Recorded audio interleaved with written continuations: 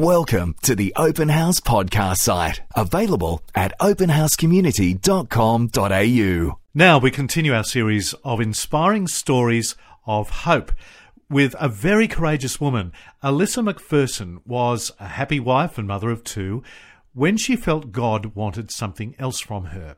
She was to adopt an Asian girl.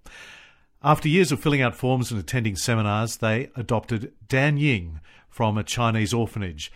But it wasn't all happy families. After years of fear and abandonment in her past, Dan Ying struggled to settle into a new home. But after years of patience, attention and understanding, progress has been made. Elissa says God was always present and ever loving. Elissa, welcome to Open House. Thank you. It's great to have you with us. Love is a red thread is the title of your story. Why red, Elissa? Red has a very strong meaning to the Chinese. Red is the colour of strength.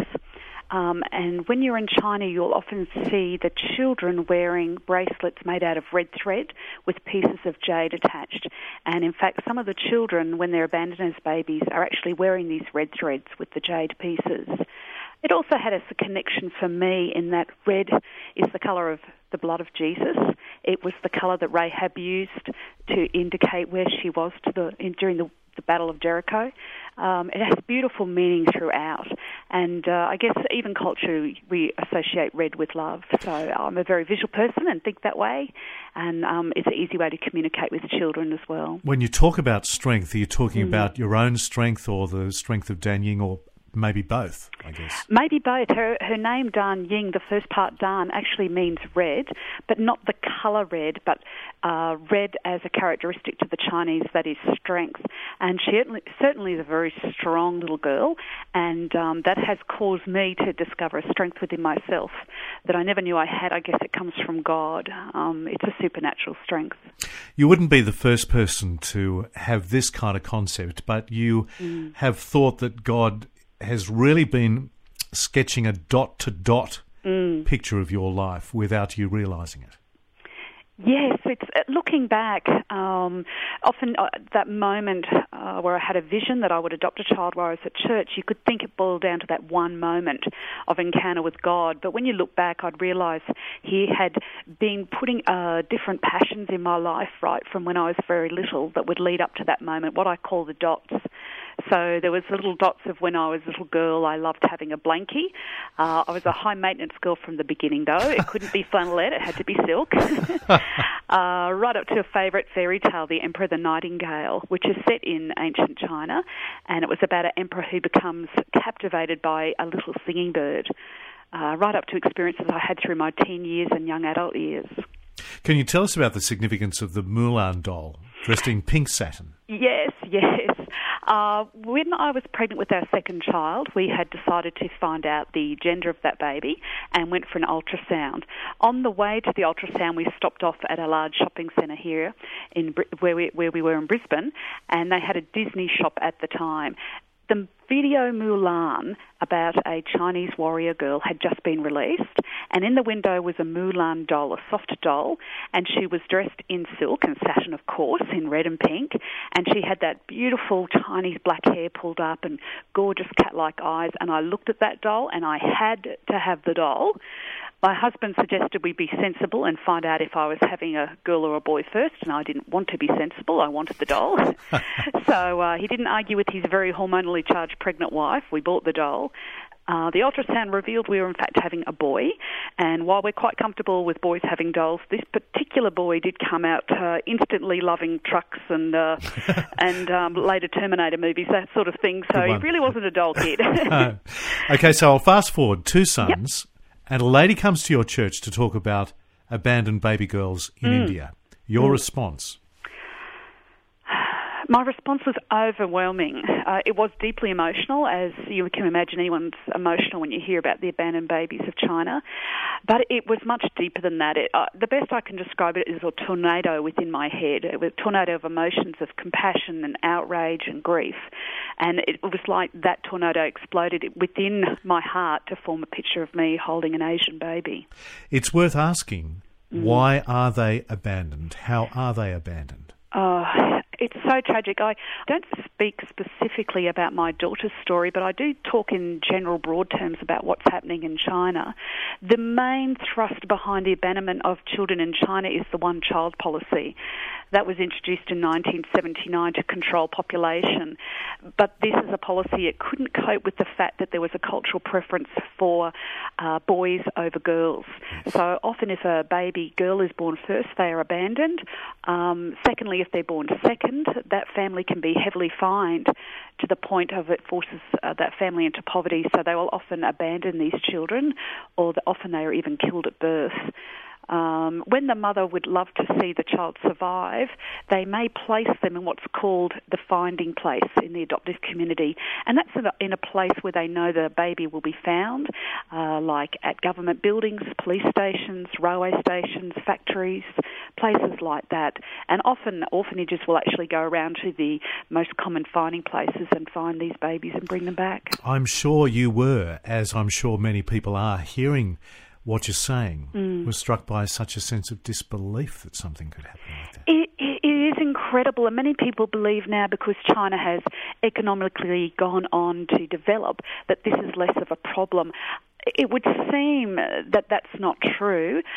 It would seem from what people are saying from the underground church that this is still going on, but being covered up a bit. I believe the country, saving face is a very important Asian part of their personality, and they're becoming embarrassed by the number of babies going into the West. So it's getting harder to adopt from China, but the issue is it's still going on. And, of course, forced abortions are still going on. So that's where your adoption journey started? Yes, it started with that day in church at a very personal encounter with Jesus.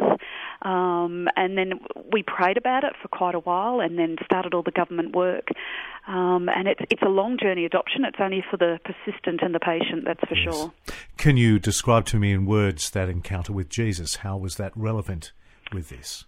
Well, I guess when I was first overwhelmed by the story about the babies of India and China, I closed my eyes and I had that vision. By then I was really freaking out, so I decided to read my Bible while I was in church. It's a good way to think about something but still look like you're participating.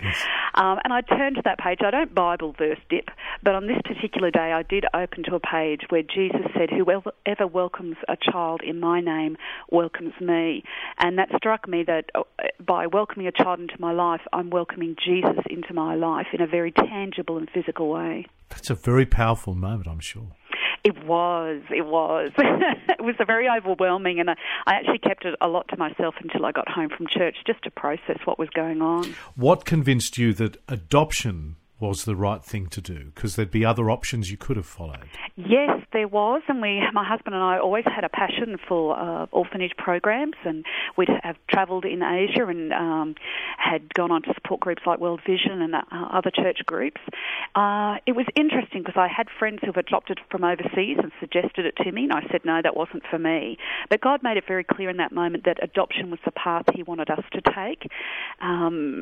For us, it would be a lifelong commitment.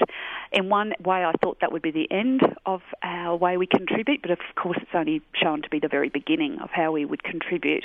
And your daughter's not a project, she's your daughter.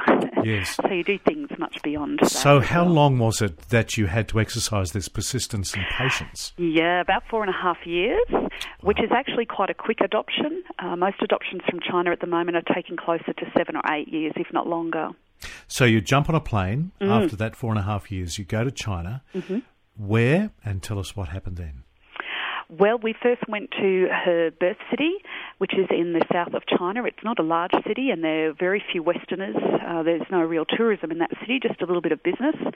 We went to that city, and within the next day, we were sitting in a government office with our 2 sons and 7 other Australian families.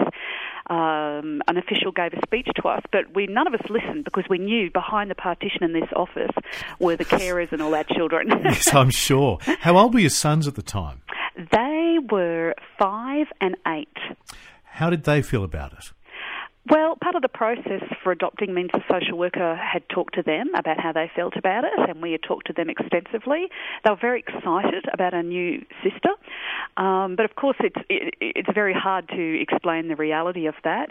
But she was very accepting probably of them first out of everyone in the family. Children do have this ability to communicate despite language differences through the language of play, so she was quite quick to want to hold hands and play with them. Yes. On Open House, we're with Elissa Macpherson, one of the inspiring stories of hope in our Open House series. So take us to that moment. The little speech from the Chinese official is over and the petition is drawn back. Yes, I'd actually seen her walk past the doorway, so I knew she was there, and by that moment I burst into tears straight away. So that's on the video. I made myself calm down to listen so I wouldn't scare her. She was brought over to us. She was quite intrigued by our white skin and our round eyes and the funny noises we were making. She stuck quite close to her carers, and they introduced her to us in Chinese. So there was a lot of playing charades, international charades. They distracted her with the biscuit, and while she was sharing it with us and she wasn't looking, they ran out of the room, and then she was our daughter within 5 minutes. How old was she then? She was nearly 2. Had you ever seen a photo of her before? We had a couple of photos of her, mostly when she was younger, and we had some physical information about her, a medical record, but that was kind of it, yeah. And your emotions, your sense of connection with her, how did that unfold? It was probably the person I thought most about was her birth mother, interestingly enough. Yes. And I continued to think about her that evening. I was incredibly grateful to this woman that she would be willing to let us have her child and raise her. We're always mindful that our daughter has 2 mothers. She has me, and she has a mother in China, and she's a significant woman. I guess I was overcome by grace, and in fact I nicknamed her Grace. For a woman who was put in a very difficult position and had to make difficult choices that I don't think we can fully understand till we've been through it.